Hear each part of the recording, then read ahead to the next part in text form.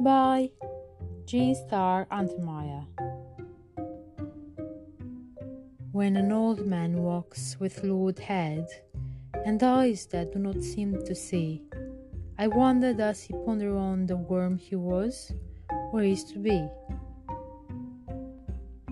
Or has he turned his gaze within, lost to his own vicinity, erecting in a doubtful dream frail bridges to infinity?